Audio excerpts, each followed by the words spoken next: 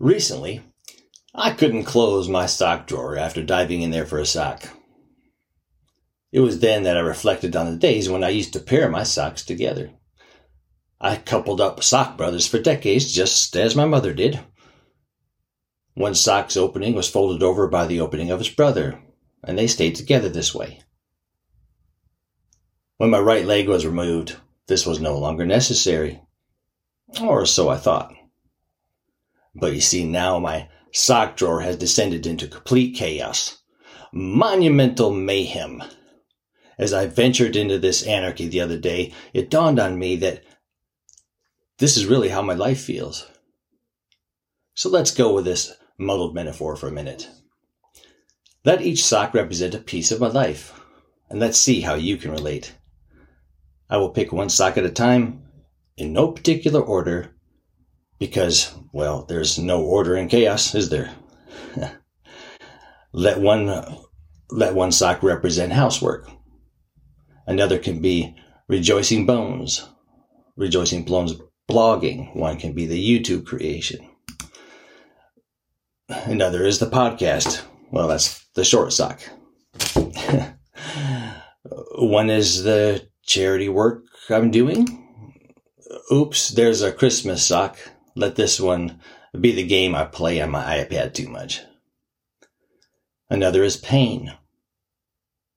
If this had a brother, it would be pain management. A few of these can be family. One is paying bills. I've also got one that kind of represents something like property management. But wait. What's this I see as I dig my way to the bottom? Now I know I'm not the only one that stores miscellaneous objects in my sock drawer, am I? What do we have here? A beautiful stone. It has one word written on it, as you can see. It says peace. Maybe it's time to pair up my socks again. It seems to be tidier. It feels more organized and space efficient. My drawer sure could use this. So could my life. So could my brain. Let me encourage you to check your own sock drawer. Is it in dastardly disarray? Does your life feel the same? If so, then I suspect you don't have peace. I know this from experience. I can't suggest how to empty your life of things that consume your mind, and I certainly can't guide you into organization, not now anyway, but I can suggest that you prioritize what you think about and how much time is devoted to which thoughts. Think of God, being with Him, and pray. Ask for the Holy Spirit to bring out the fruit of love, joy, and peace. Paul said in Romans 8:6 that the mind governed by the Spirit is life and peace. It is life and peace. In short, flooding our minds on stuff to do can overwhelm us and distract us from the presence of the Father.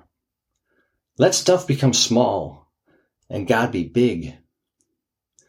Stop trying to think about and do everything all at once. Think of one thing at a time.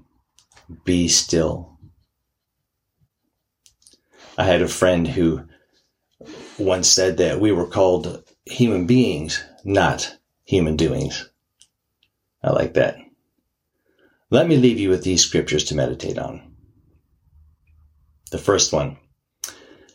Set your mind on things above, not on earthly things. That's Colossians 3:2. Let the peace of Christ rule in your hearts, since as members of one body you were called to peace, and be thankful. That's Colossians 3:15. So we fix our eyes not on what is seen, but on what is unseen, since what is seen is temporary, but what is unseen is eternal. That's 2 Corinthians 4:18. Let's fix our eyes on Jesus, the Prince of Peace.